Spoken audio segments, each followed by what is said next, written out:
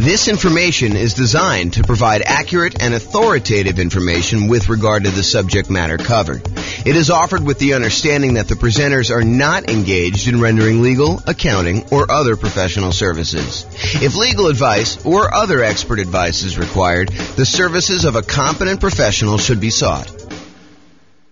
Welcome to the Oxnard Real Estate Investing and Real Estate Financial Planning Podcast.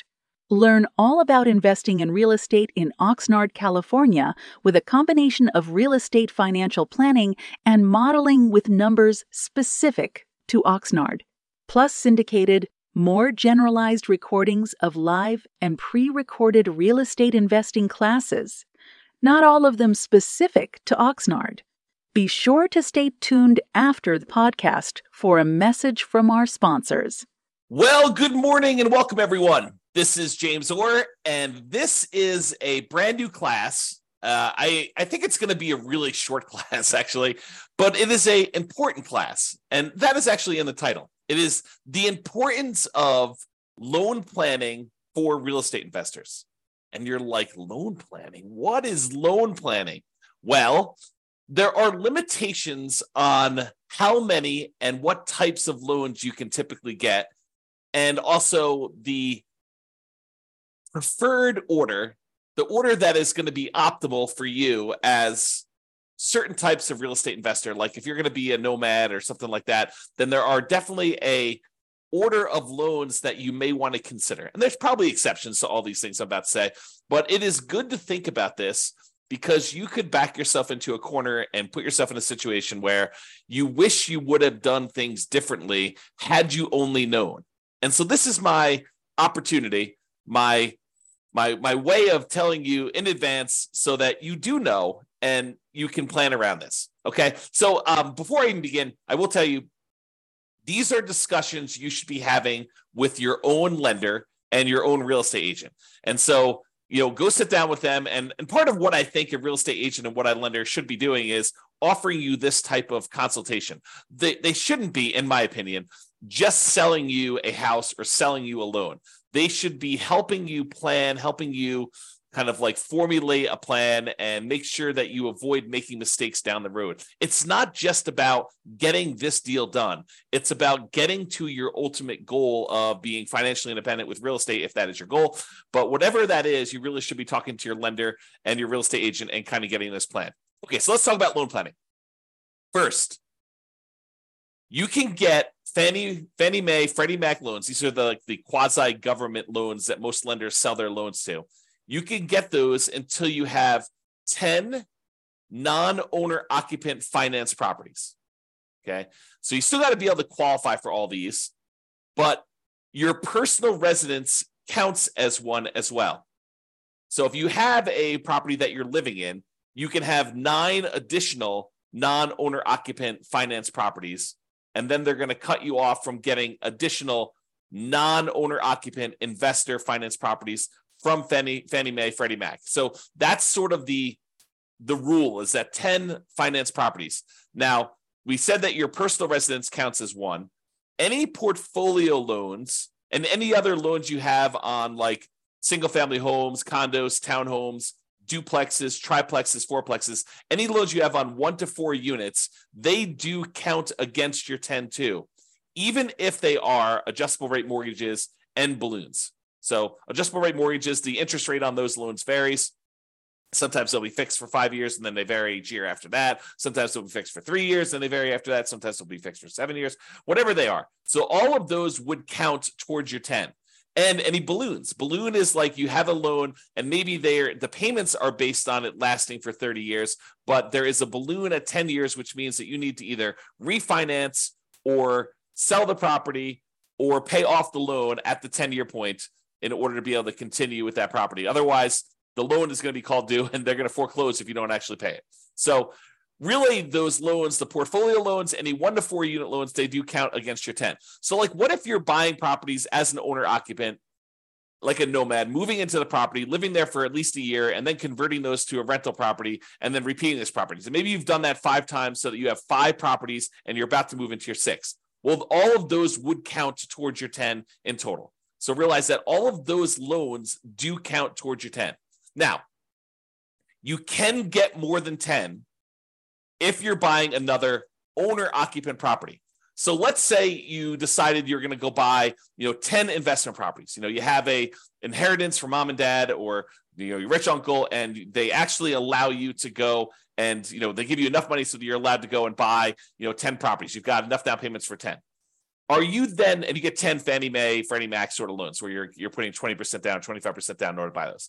Can you go buy an 11th property with some type of Fannie, Freddie, 30-year fixed rate financing type of loan? And the answer is yes, you can, but only if that 11th property is an owner-occupant property.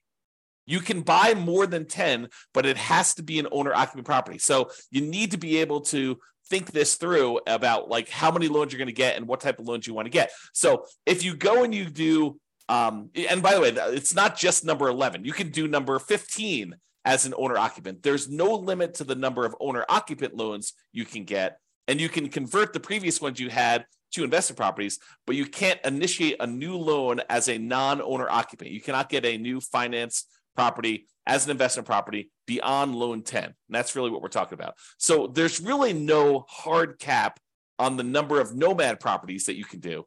Now, you still have to qualify for all these, right? Like you still need to have your debt to income ratio. You still need to have the reserves for that. You still need to be able to qualify with your credit score.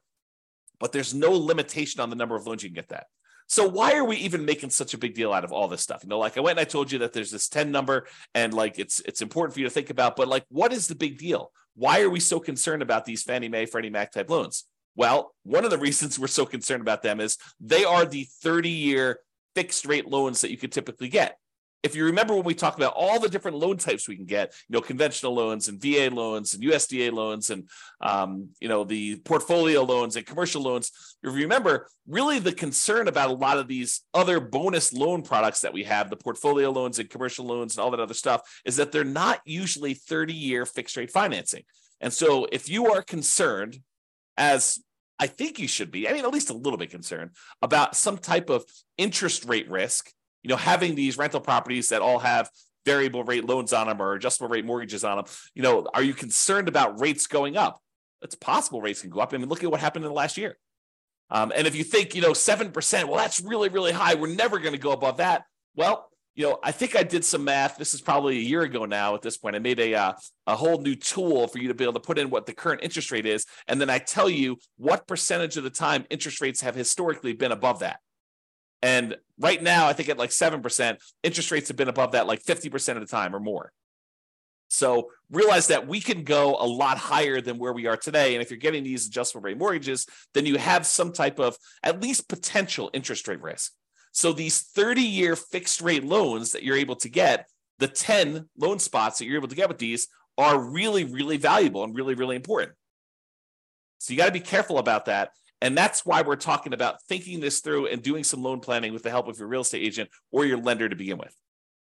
So after you get to these 10 finance properties, which I'm using 10 to kind of show you that it's like if you're trying to buy another investment property. But as I mentioned, if you're buying another owner-occupant property, you can go above that. But let's just say, after you get to your 10 finance properties, if you want to buy additional investment properties, you're typically using some type of portfolio loan. Portfolio loan, just to recap that class, but go watch the class if you want more information, is a loan that the lender is keeping on their books. They're not selling it to another quasi-government organization. So after the 10 finance properties, you need to get a portfolio loan or a commercial loan, or you get private financing, which we covered yesterday in detail, or you need to do some creative financing in order to then purchase additional investment properties. By the way, the commercial loans, which are typically used when you're buying 5 units or more, they do not count towards the 10. So if you have an apartment building, you bought a 50-unit apartment building, that does not usually count as one of your 10 finance properties.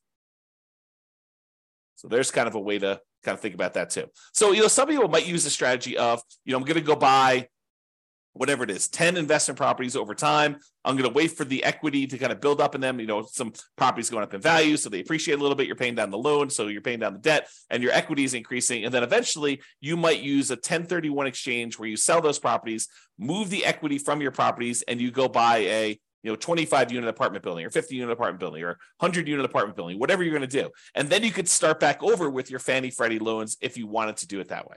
That is a strategy to do. But it's important for you to think through, what will my situation look like? What will my number of properties and what loans will I have on them? And what will my cash flow be? I mean, like, you're thinking about this whole kind of like process, your vision of what it will look like when you are financially independent. And then you're saying, okay, based on that, how am I going to get there with the loans I have? Which ones of these are going to be my 30-year fixed rate financing loans? Which ones I'm planning to hold long term? And I want to have those really good low interest rate, fixed rate financing loans in place. And which ones am I going to use just as kind of like short term rocket boosters to get this really amplified return in the beginning, return on equity in the beginning, and then eventually you're going to sell those off, 1, 2, 3, 4, 5, 10 years in the future, and utilize that equity to maybe either invest in something else or pay off the existing properties you have or whatever you're going to do there. So understanding what gets you to financial independence and what that looks like for you is important.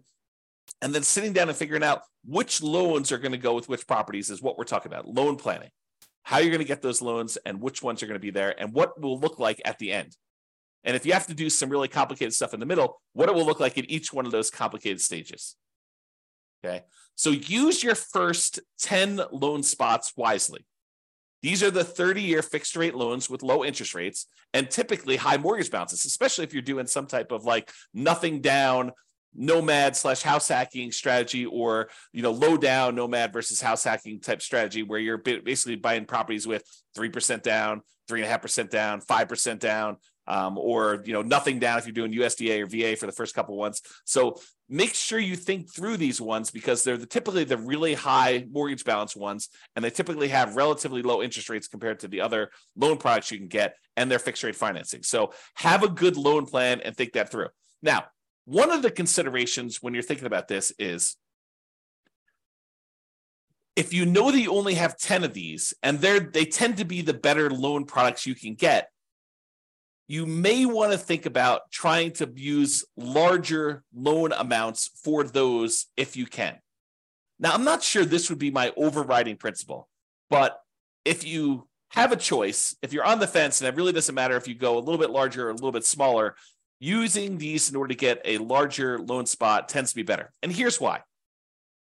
Imagine for a minute, you've got 10 loan spots, which you do.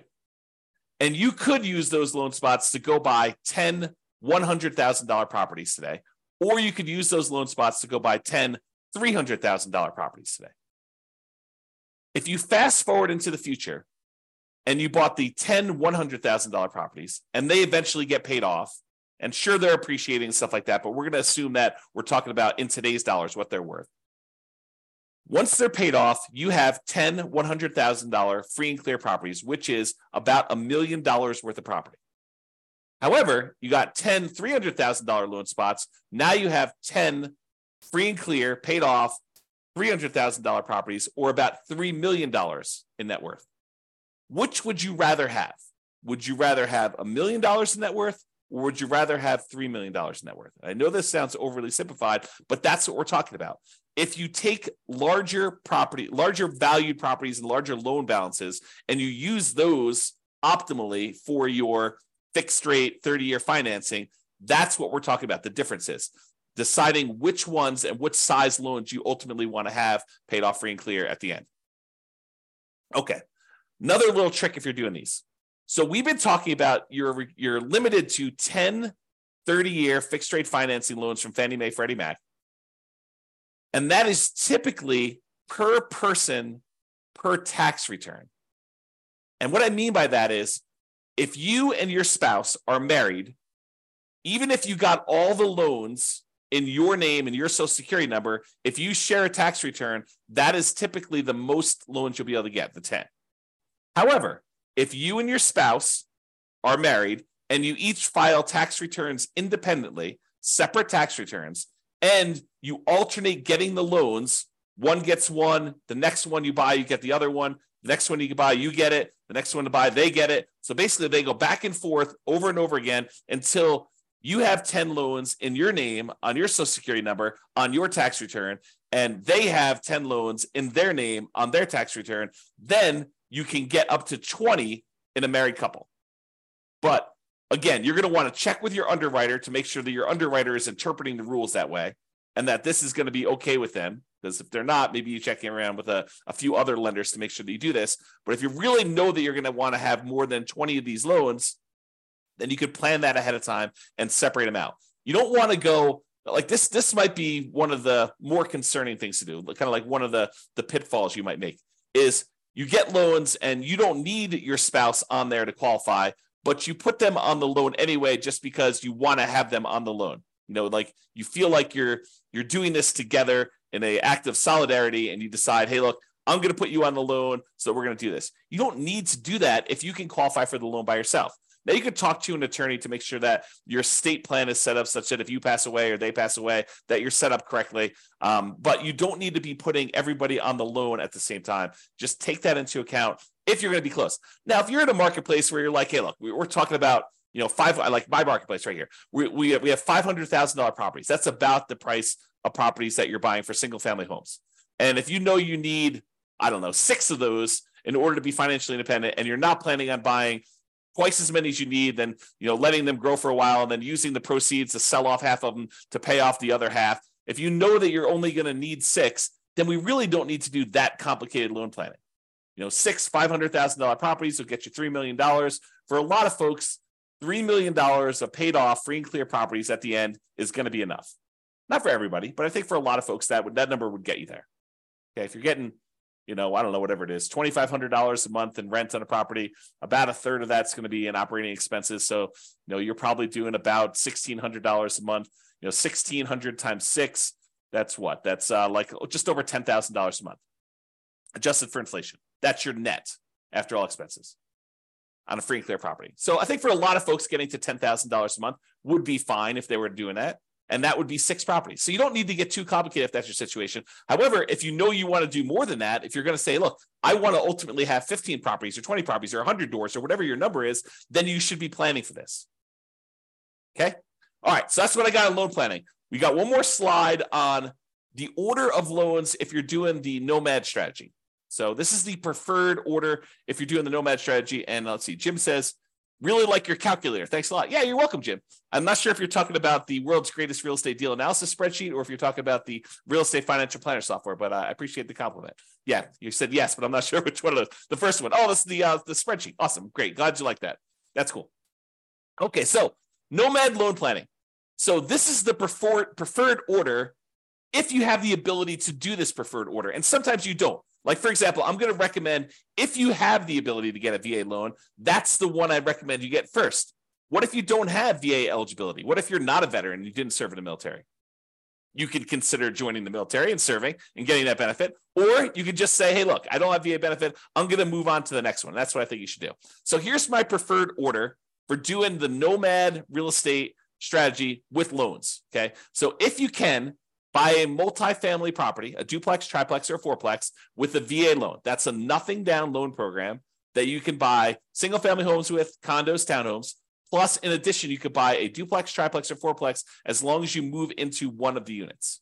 So if you're doing the nomad strategy where you're moving into a property, you're living there for a year or more, and then you're converting that property to a rental, my first loan, the first property you should buy in an ideal world, and I will tell you, it rarely works out that you're able to do this in an ideal world, but I'll talk about that here in a second. So in the ideal world, you do the VA loan first and you buy a fourplex. What if you can't find a fourplex in a reasonable amount of time where the numbers work or that you have, enough of reserves or enough of your VA benefit in order to be able to get that? Well, then think about a triplex. Well, you can't find a triplex. Think about a duplex. Can't do that. Okay, but think about a single family home. Okay, so kind of like move down the line based on what you can find in a reasonable amount of time with the stuff you've got. Then, once you've got your VA property, you live there for a year or however long it takes you to save up 3.5% down in order to get the next property.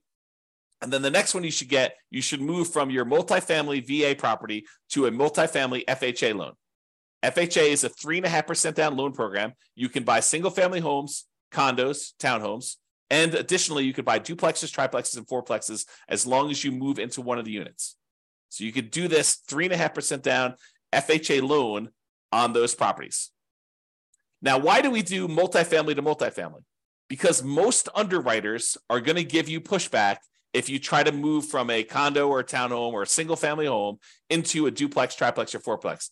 They're going to scratch their head and they may deny you the loan saying, it doesn't make sense. I don't believe that you're going to move into a property. Why would anyone in their right mind move from a really nice single family home into a fourplex? So they may tell you, we don't believe you. We're not going to approve you for that loan. So you may find an underwriter who's willing to make that exception. And as far as I know, there's no hard rule about that. But most underwriters are going to give you pushback if you try to move from a single family home, condo, or townhome into some type of multifamily property. So what we do is we start with the multifamily property and we continue to move from one multifamily property to another because that's not a stretch. Moving from a fourplex into another fourplex, not a big deal. Moving from a duplex into a threeplex or a fourplex, probably not a big deal for most underwriters. So just be aware that we try to do these multifamily properties first, and then we move on to the single family homes. So to recap so far, some type of VA loan, nothing down loan program, ideally a multifamily property with that. Fourplex, threeplex, twoplex. You can't do 5 or above. You can't do those types of loans with VA or FHA. Those are considered commercial loans, and you don't move into those. But for the fourplex, triplex, or duplex, you can do those. If you have to do a single family home, condo, or townhome, then do what you have to do. But if you can, we probably prefer a duplex, triplex, or fourplex. This is part of that loan planning, getting the big loans up front for these long-term fixed rate financing, right? So multifamily VA first, duplex, triplex, fourplex, then do a multifamily FHA next, duplex, triplex, fourplex ideally. If you have to do single family home, condo, or townhome, do that.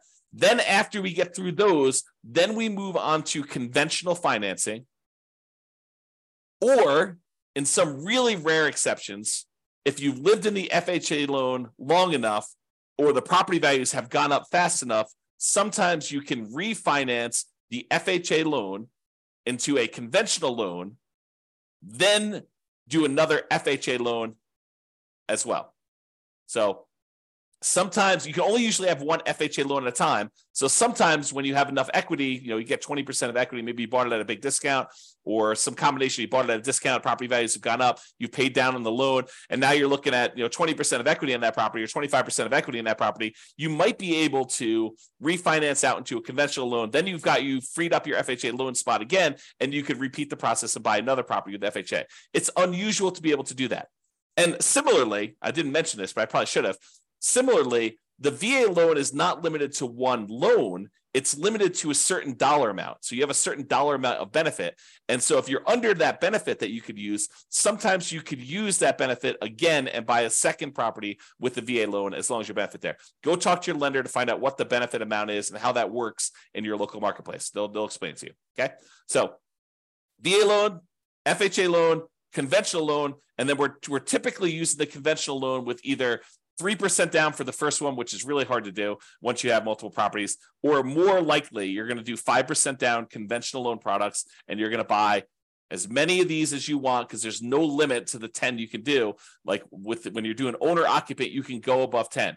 If you're doing non-owner occupant, if you were going to try to put 20%, 15% down with PMI or 20% down and buy these and not move into them, you would be limited to 10. And the FHA and the VA loans that you already have would count toward those 10. Okay. So that's why we do it in that order. Now, owner occupant financing, what we've been talking about, moving into properties, you must move in. Now, there are some people that are going to listen to this. And they're going to be like, James, I'm going to improve on your nomad strategy. I'm going to kind of tweak it a little bit. And what I'm going to do is I'm going to tell them I'm moving in. But then after I close, there's going to be something that happens to me where I'm not going to be able to move in. I changed my mind, or, I decided to get married and I'm moving in with my girlfriend and we're going to share a property then. So I technically am not going to have to move into the property. And that's how I'm going to speed it up. I'm basically going to tell them I'm getting an owner occupant property. I'm going to get an owner occupant loan, but then I'm going to either move in for a really short period of time, like a week, or I'm not going to move in at all. And I'm going to sort of trick the system because I know that I could do this. What you're talking about doing, it's called loan fraud, and you can go to prison for it, okay? It's occupancy fraud. It's a type of loan fraud, and yes, lenders do check. When I teach this class and I talk about this live with other people, we have a lot of people in the room that are doing the nomad strategy where they're moving into properties. So I do a poll of the room. I'm like, okay, let's see. So of the people here that have done this nomad strategy where they've got an owner-occupant loan, they moved into the property, and they're living there for the first year, how many have had a lender come and check to make sure that you're living in the property? And like half the room's hands go up. Yep, they do check. So if you think you're going to sort of pull a fast one on the lender, first of all, why would you do that? You've got a partner in a lender who's going to loan you, 95%, or 96.5% if you're doing an FHA loan, or 100% if you're doing a VA loan. You've got a partner who's willing to loan you literally millions of dollars to do this strategy to help you become like financially independent and rich. And what you want to do, your first instinct is, let's screw them over. What are you thinking? You've got a partner who's willing to give you these 95% of the money in order to do these deals, or in some cases 100% of the money to these deals, and your instinct is, let's screw my partner over? That's horrible. So don't do that. Follow the rules, do it right, and just be successful doing it. Okay? So, off my soapbox. That is what we typically recommend for loan planning. I'm going to do the conclusion here. I've got a few people on live. Doing a conclusion here. If you've got questions about this particular topic, loan planning, or the order you do loans for the nomad strategy, go ahead and queue those up in the chat, and I'm happy to answer those. But in conclusion, planning your loans can help you avoid unexpected limiting surprises later. You don't want to get to the point where you're doing your process and you know that you want to do 14 of these things, and then you didn't realize that you're only going to be able to do 10 conventional fixed rate financing loans. You want to plan for that, taking a few minutes up front. And we're not talking about spending days doing this, right? Like, this is a meeting with the lender, like once a year, maybe, in order to make sure that, you're on track for the type of loans, and make sure that any policies didn't change or any programs didn't change or whatever you're doing. But taking a few minutes up front to discuss this with your lender, and maybe to a lesser degree, your real estate agent, because your real estate agent may have some more insight or different insight than your lender have. This could save you a lot of money, a lot of frustration, and a lot of heartache later. And so that's why we do a very short segment on this. And that's why we make a big deal and explain to you what is going on and why there's limitations there. So lay out your plan, or if you're unwilling or unable to do that, at least utilize the general best practices that we've outlined in this presentation. That's all I got. It doesn't seem like anyone's got any questions. I do appreciate you guys coming on live. This has been James Orr. Have a great day, everybody. Bye-bye for now. With home prices up, mortgage interest rates up, and rents up, but not quite enough to counteract the higher prices and interest rates, cash flow on rental properties in Oxnard is harder than ever. Book a call with the Real Estate Financial Planner to apply our proprietary 88 strategies to improve cash flow on your rentals. See the show notes for a link to schedule your call and improve your cash flow today. If you're a real estate agent, lender, or professional in Oxnard that wants to help our real estate investor listeners, consider reaching out to learn about collaboration opportunities with this podcast. We'd love to add more value to our listeners by having you assist our investors buy, sell, and finance their real estate investments. See the show notes to schedule a call to discuss collaboration opportunities.